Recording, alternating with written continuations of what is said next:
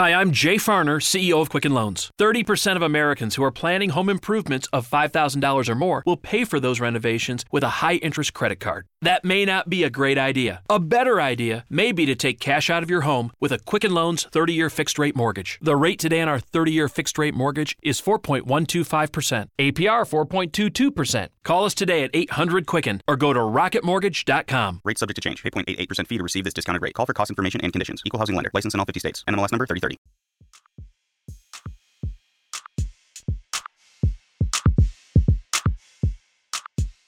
All right, you're back in the DFSR. It's a NASCAR podcast. It's Friday. It's February 15th. I'm Doug Norrie. That is Chris Terrell. Oh, baby. It doesn't take long for me to start itching about with no basketball going on here. This is going to go up on our basketball feed, but it's been less than 24 hours without any basketball going on. So you know that I'm just excited to talk about any kind of sport that might be happening. I was like putting in lineups for the Rising Stars game tonight because I'm just itching. So I'm good. This is always the best time for me to start learning about other sports. We're going to break down. Well, I said we. Chris is going to break down the Daytona 500. I'm going to come into this podcast, if you've listened to these kind of special podcasts in the past, as a total and utter newbie when it comes to NASCAR. Point of honesty, buddy. You know when the last time I watched a NASCAR race was? Was it last year's Daytona 500? 100%, because you were there, buddy. That was why I watched it. hoping to catch a glimpse of you on Daytona. How does it? You were there last. We'll get into the race in a second and everything, but you were there last year. Are you feeling withdrawal from? Because I know James. I'll say this: James, they are our partner for DFSR. If you're just coming into this podcast, but we were watching you watch Daytona last year. You know, through all the stuff like online and the Facebook and Twitter and everything that you were posting. And James said, if in the end starting this business was worth it just for Chris to have gone to Daytona. He's like, if we never get anything else out of this, and he said it sincerely. He's like, we never get another dime out of this, it will have all been worth it because Chris is at Daytona and he's got like a DFSR thing on. Anyway, are you feeling withdrawal from not going to the race this year? Oh, 100%. It is like brutally cold. Fahrenheit wise, it's like minus 40 to minus 50 the last 3 or 4 days here. Yeah, I wish I was in Daytona at 80-degree weather on Sunday, that's for sure.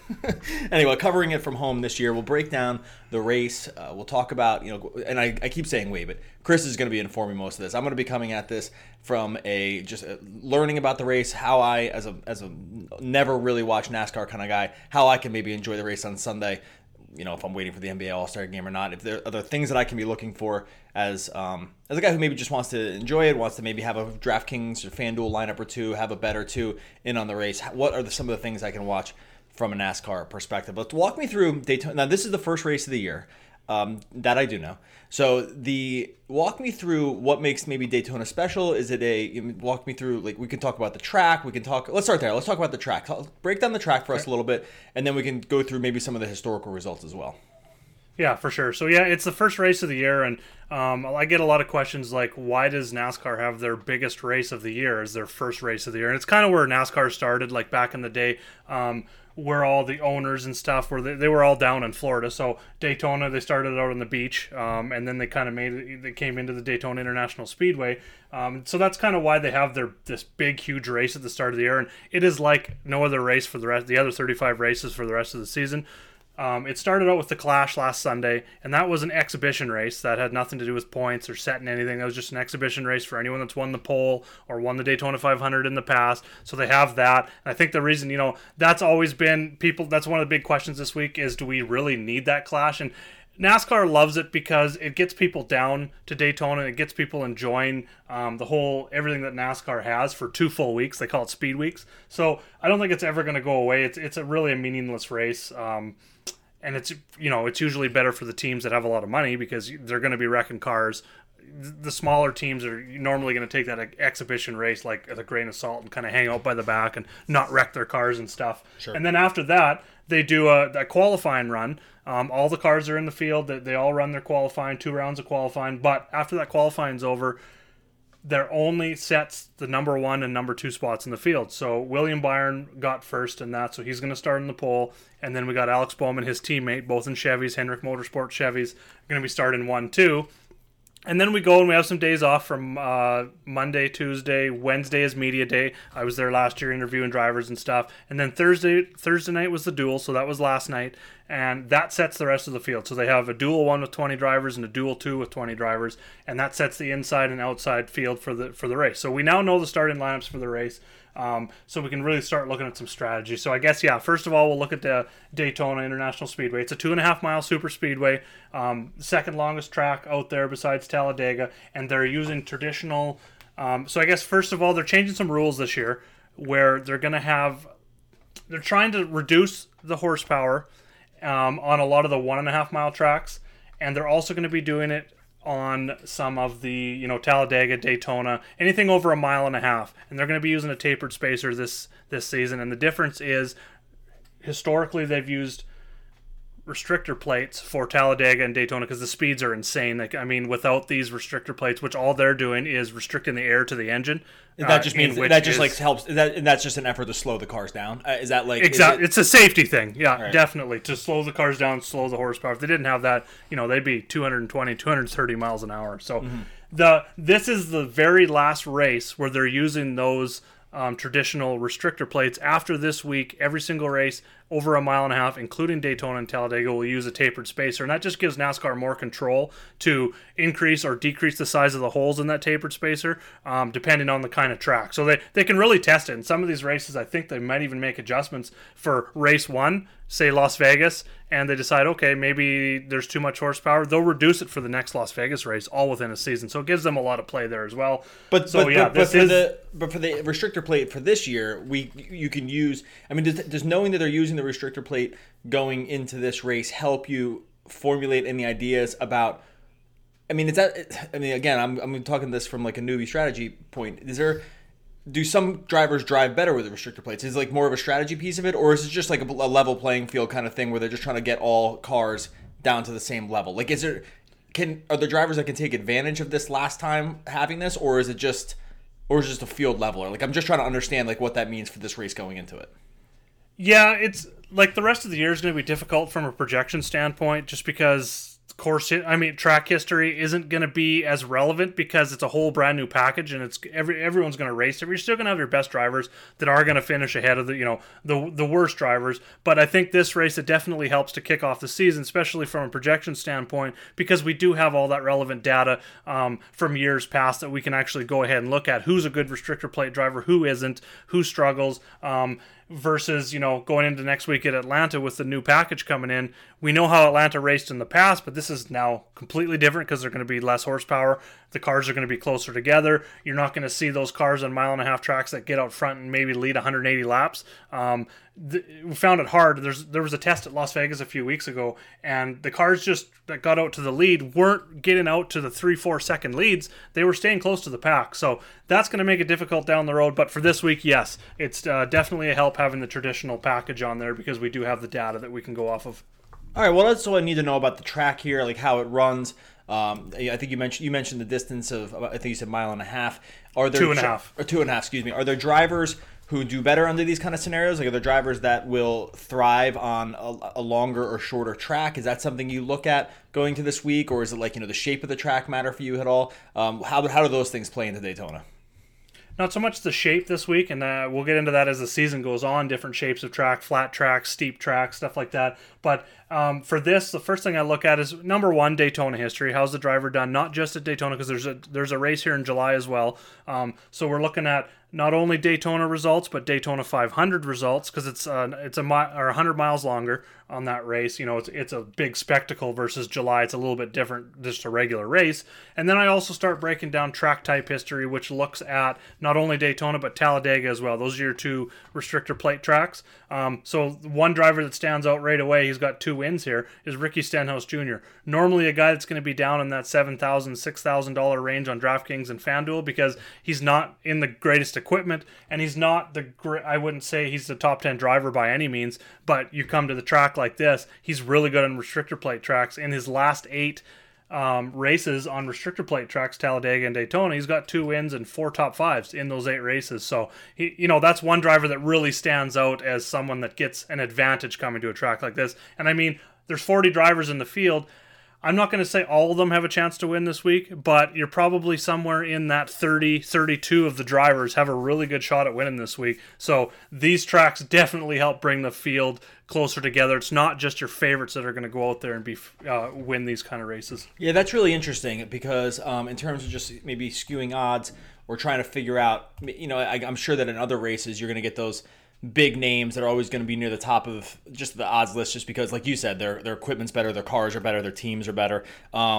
It seems like if I'm hearing you correctly, it does seem like Daytona, whether through the rules or just the track or the field or whatever it is, this does seem to be.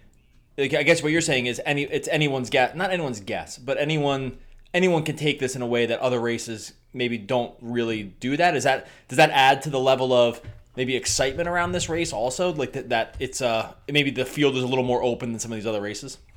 Yeah, definitely the excitement because, a lot of these teams, and back in the day there used to be, sometimes 46, 47 teams that would show up at Daytona, knowing that only 43 cars were getting in the field, so a lot of these guys were going home. But a lot of these small teams are putting together cars just for this race. They're only racing maybe 1-2 races during the whole entire season, and this is it for them. So they're investing that money. If they don't make the race, they're out. I mean, if you make the race, some of these smaller teams can get upwards of like $120,000, $150,000. Just for making it into the race. So the guys that don't make it into the race, they spent a lot of money getting down there and stuff, and they're going home with nothing. So this is definitely one of the bigger races. And like you said, it brings more drivers into the mix of who's going to win the race. So it's not just your top 4, top 5 teams that are excited to go to this track because they usually dominate there. This is anyone's ball game, like you said, especially at Daytona 500. So that's kind of adds to the excitement of the race to start the year. All right, so we covered some of the track stuff. We covered the restrictor plate. Let's talk about some individual drivers here. I mean, you mentioned Stenhouse, but you wrote up a bunch of other guys here for the article that you put out. Although, I mean, you choose. Do you want to talk any more track history here? Because I know you had some of those guys that you broke down, and you also have. We could take this any way you want here, but we could talk track history and how much you're going to weight that in to your projections this week, or do you want to just get right to DFS targets? It's your show to run here. I've got track history weighted pretty good right now in my overall mall, just because we didn't have a lot to go off of. Practices, I don't really look at a whole bunch because I guess we don't really know what everyone's goal is when they're out there practicing. Some guys in the early practices are just trying to get a feel for the track conditions, track temps, a couple lap times, come in, change some stuff on the car. Other guys are out there drafting with their teammates, so some of those speeds are going to be skewed. So I'm not really putting a lot of weight on practices. I do want to see guys that are maybe consistent throughout the week, or maybe start out slow and consistently get better. Track history is up there in my model right now. Same with the track type, and between those two, it's about 70% weight right now. But what I'm really looking at now that qualifying's done, because the guys that you read about in my article there, that you can see in my article at dfsr.com right now, that is pre-qualifying. So those are just pretty much guys that stood out in my research for track history, track type, that sort of stuff. Now we know where everyone's qualifying, and one of the biggest strategy standpoints from a plate track perspective is place differential. You're not going to see guys lead 100 plus laps. It has happened twice in the last 6 races. A driver has led 100 or 90 or more, 3 times 90 or more laps have been led by one driver. Twice it's been the winner, and twice that driver's come from the top 5. So that's more of a contrarian approach, but for the most part, we're looking at place differential because I was just talking to you off air here. I seen that Brad Keselowski starting 35th this week. He struggled in his dual race, so he's starting near the back. So if he was to win, he's going to get 34 bonus points on DraftKings, that is. A little bit different scoring for FanDuel. So that's kind of why we're looking at place differential. And I was mentioning to you that I did see a prop, how many laps it would take Brad Keselowski to get into the top 5. And I thought that was just 9.5 laps. That's an amazing prop, I think, because that really speaks to how open the field is, right? Like, it's like, how could you possibly have that? I don't even know anything about NASCAR really, and that struck me as unbelievable that you could start last and be within. And there's even the idea that you could be within among the leaders. I mean, what is that, like 10% of the way in? Like, how many laps are there? There's 500 laps. So, like, there's, is it 500 miles or 500 laps? So I'm really showing my miles. Okay, so, right. So I'm doing the quick math here. So that'd be 20 miles. So, right. So that you could be within 5% of the race, you would be within the top 10 of the overall leader. So that struck me as just kind of unbelievable. But does that single prop, and you need not have one prop like give the idea, the whole gestalt of the entire race, but does that one prop really speak to how anyone can just win? Like if a good driver can be within striking distance that early, then it really kind of is just anyone's game? Or does it speak the other way, that like the best drivers are going to come to the top at the beginning? Like how do you evaluate a prop like that? Because I found that kind of amazing when you told me. That tells me, it pretty much showed me that place differential is going to be huge. Like, right. Obviously, these guys are going to get in the draft. Brad's going to find someone back there in that 30th to 36th place, and he's going to draft with them. It may not be a Ford to start things off, but he is going to find his teammates or Ford manufacturer teammates that are going to be out there that he's going to draft with. So I think that prop just pretty much, he's going to be chalk. Like, even at the most expensive driver on both sides, he's going to be really chalky this week because he's, first of all, he's really good plate racer. 2, he's got elite place differential upside, and the prices aren't that insane this week. It's pretty much more of a flat structure, I guess you could say. So you can kind of build lineups any way you want this week. But yeah, definitely looking at him. Another one in that top tier is Kyle Busch. Jimmy Johnson got into him, so he wrecked in his duel. So he's starting 31st. Both those guys actually haven't been great at Daytona lately, like outside the top 20 in like 4 or 5 straight races for each of them, but they've got elite place differential, so I'm not really going to just say, okay, they're not good at Daytona, so I'm just going to throw them out the window. So they are ranked down on my model a bit right now. That's because I got so much on the track history side of things, but with that kind of place differential, you have to use those guys. Like if I'm building a 6-car lineup, I'm probably going with at least 4 drivers that are starting, 3 probably that are starting outside the top 20, top 25, and probably 4 that are starting outside the top 15. I'll try not to, and unless I'm trying to be really contrarian, and get 2 guys starting inside the top 10 in the same lineup. Really interesting, right? And so, and if you scroll down, because as you were saying that, I was just thinking about, if you scroll down through some of these DraftKings prices, these guys just kind of, by that model, knowing that these are good drivers that have to make up a ton of ground, like you said, Kozlowski starts 35th, he's 10,600, and then you get Kyle Busch at 9,600, but all the other groups around these guys, Logano starts 4th, Harvick starts 3rd. I mean, this is kind of what you're talking about. Boyer starts 6th. Yeah. Stenhouse starts 5th. If you're looking at guys in the same, like, even if all things were equal, Busch and Kozlowski from a scoring standpoint have so much more upside. Am I taking that correctly? They're all good drivers, and these other guys simply can't score points that Busch and Keselowski can score. Does that make sense? What I'm saying? Exactly, 100%. Right. So I'm summing that up, guys. I want to make sure. Like then you get like into the middle tier. Maybe you get like a Suarez or an Eric Jones. Like if you just take guys among the, let's say DraftKings. Tell me if I'm wrong about this or if I'm right about this.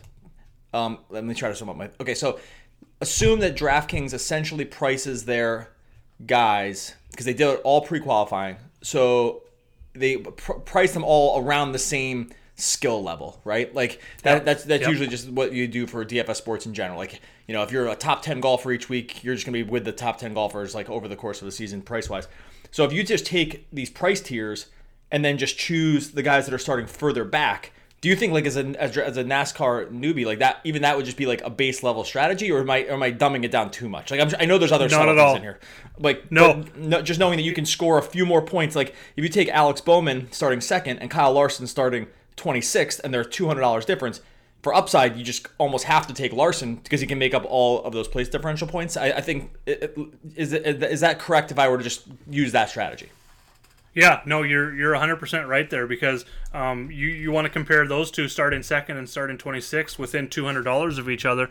Kyle Larson has way more upside with his DraftKings scoring points just because of that 24 different places looking at the starting position, for sure, 100%. All right, walk me through that. That's another thing you can go a contrarian approach as well, because looking at not so much Keselowski and Logano. Let's use the example you just used. Alex Bowman, he's been good on the plate tracks, but he's starting 2nd, so he's only got 1 place differential upside and a whole bunch of negative upside. So he's more of a GPP play, whereas above him, Eric Jones, below him, Kyle Larson starting 26th and 28th. Those guys are more, I don't play a lot of cash games when it comes to restrictor plates because there's going to be probably 2, 3, 4 crashes in this race. Mm-hmm. There's too much variance for cash games, but on a normal week, definitely would take Jones and Larson for cash, Bowman for GPP. And let me ask you, actually, because I had made a note, you just reminded me of a note that I made earlier about your article. With the restrictor plates causes more crashes? Like you had mentioned that in your article. Is it that is a thing? Like having the restrictor plate on cars increases the likelihood of a crash? You just kind of mentioned that, and I believe you mentioned it in your article as well. Why is that the case? Because it brings all the cars together. Because when you have these restrictor plates, they're drafting, so you're going to get like what we've seen so far in the 2 dual races and the Clash is, they start 2 cars side by side, so 2 lines side by side when they restart. By the time the third lap's coming in, they're almost in one full giant single file line on the top row. So to make the pass, and you've seen a lot of guys do this over the Clash as well as the duel. You see one car will jump out in line onto the bottom row and try and pass. Well, he can't because he doesn't have the momentum. You almost need 5 or 6 cars to go with him to create another draft on the bottom to push those guys on the top and come close to making the pass. So having the draft with these restrictor plates brings the whole field, sometimes not the whole field, but 20 to 30 cars sometimes within very, very tight spaces within inches, and that's where all the crashes come from, because one tiny little mistake and you're taking out 10, 15 cars sometimes. Awesome. Okay, really great stuff. This is stuff that I obviously would never even thought about. Give me a couple other drivers that you are looking at this week based on qualifying, based on what you've seen from them in the past. Are there other drivers that you're targeting, either from I know you said you don't do too much cash when it comes to this race, and that makes total sense based on that explanation, but other drivers that you're looking either from a betting angle on or just that you think are values on FanDuel or DraftKings? Yeah, I talked about some betting angles in my article at the bottom, and 2 guys that really stood out to me this week at 17-1 odds, both of them, is Kurt Busch and Jimmy Johnson. Kurt's 8,700 on DraftKings, Jimmy's 8,500. Jimmy's only 8,200 on FanDuel, so I definitely like him on FanDuel more than Kurt Busch, but I do like both of them. They both won Daytona 500s before. Jimmy's won three times, 2 Daytona 500s, 3 times at Daytona the track. So I just think that's too deep of odds for guys that have that kind of experience of winning races like this, big races like this. They're both veteran drivers out there, so I just think that's too cheap for them. Even for DFS, Jimmy's starting 17th, Kurt Busch is starting 12th. That's not elite place differential, but it's also outside the top 10, so it's kind of in that middle ground. So I'll definitely be looking at both of those in the $8,000 range, dipping down a little bit more. 3 value plays, and they're actually number 1, 2, 3 in my model this week, are Bubba Wallace. He finished second here last year, is very close to winning. So it's kind of skewed a little bit because he's got a smaller sample size, but he's starting 13th. And then the other 2 guys that I probably like a little bit more than Bubba here are Paul Menard and Ryan Newman. Menard looked really good at the Clash. He led 51 laps before Jimmy took him out. He had a bad finish there. He did good in his duel. I believe he was 3rd in his duel, and he's starting 7th. So I think a lot of people will be going towards Bubba because he's starting 13th, or Ryan Newman was the other one I was going to talk about here. He's starting 19th. So I think Paul Menard out of those 3 is maybe a little bit more of a GPP play. He's been good at the plate tracks. Looking at his history here, he finished 28th in the summer last year, but before that he finished 6th, 3rd, and 5th at Daytona. So the 5th and 6th come at the Daytona 500. So he's got great history here. It's just that he's starting 7th, so he's not going to pick up a lot of place differential. But I mean, mid 7K price if you're trying to fit in like a Keselowski Logano stack or 2 of the top Fords there. As you can see, 5 of the top priced guys in the field are Fords. So I mean, Fords have been really good drafting together and good at the restrictor plate tracks. So I think Menard kind of fits into that as well. And then Ryan Newman, like I just talked about, starting 19th. He comes back with finished 8th or better 3 straight at Daytona. So those guys are all in the low to mid 7K range on both sites, and I will have probably a lot of exposure to them, probably in the order of Menard, Newman, Bubba. Yeah, I love that idea. I love this. This from I just put it in the DraftKings lineup, just based on just some of the guys that you mentioned here. It's got Keselowski, it's got Busch, it's got Jimmy Johnson, it's got Newman, it's got Boucher. I don't know if you had mentioned him, but mentioned him in your article. And I threw Kyle Larson in there just as I don't know, he was starting 26, and I just kind of didn't know. I mean, what are your thoughts? I mean, give me quick thoughts on Larson. I know you didn't. I just kind of threw him in here as a random guy. I was just kind of going off some of the guys, the other guys you had mentioned. Does that strike you as a guy that you know, that you have a feeling one way or the other about? Or I mean, does it make sense for a guy like him? I'm mostly asking as a guy that like threw a lineup together based on the guys you just mentioned.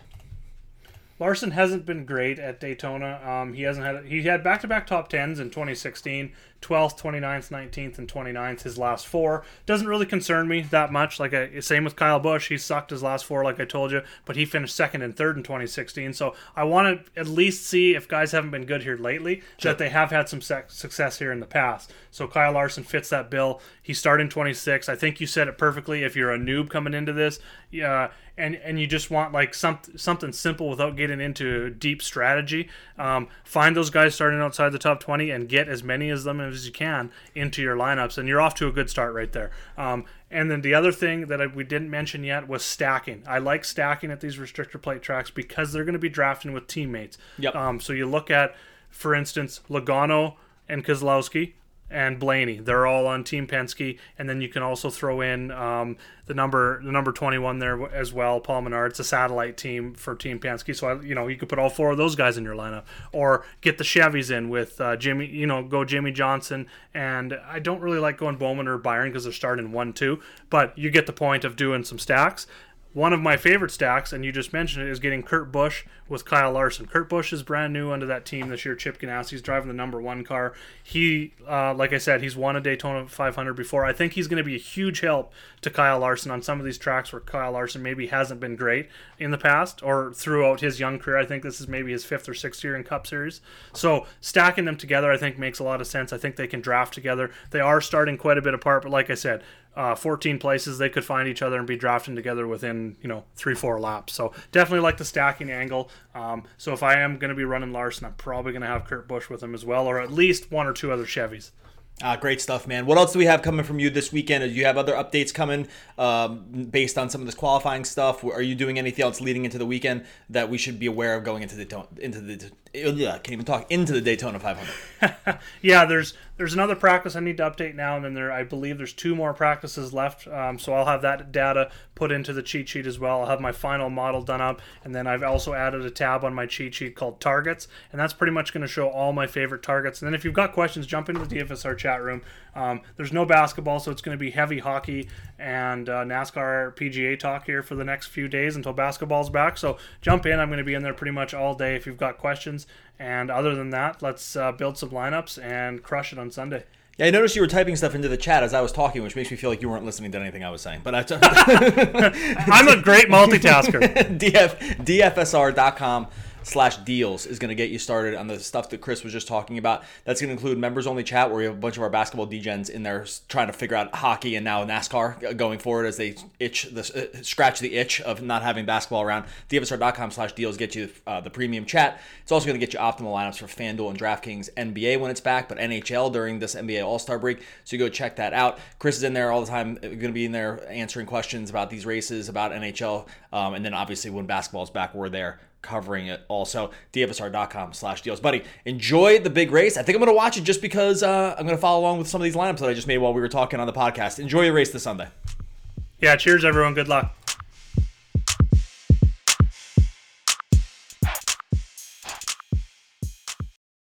Hi, I'm Jay Farner, CEO of Quicken Loans, America's largest mortgage lender. I've got great news. Mortgage interest rates have dropped. So if you're thinking about buying a home, right now is the time to lock that low rate, even before you find the home of your dreams. With our exclusive Rate Shield approval, the low rate you lock today is protected for up to 90 days while you shop for your new home. With a Rate Shield approval, if rates go up, your low rate stays locked. But if rates go down, you get that new, even lower rate. Either way, you win. Talk to us today at 800-QUICKEN or go to rocketmortgage.com to take advantage. Here's another great reason to work with us. For a record 9 years in a row, J.D. Power has ranked Quicken Loans highest in the nation in customer satisfaction for primary mortgage origination. Again, to lock in today's low mortgage interest rate and get the security of our exclusive Rate Shield approval, call us today at 800-QUICKEN or go to rocketmortgage.com. For J.D. Power award information, visit jdpower.com. Rate Shield approval only valid on certain 30-year fixed-rate loans. Call for cost information and conditions. Equal housing lender. License in all 50 states. NMLS number 3030.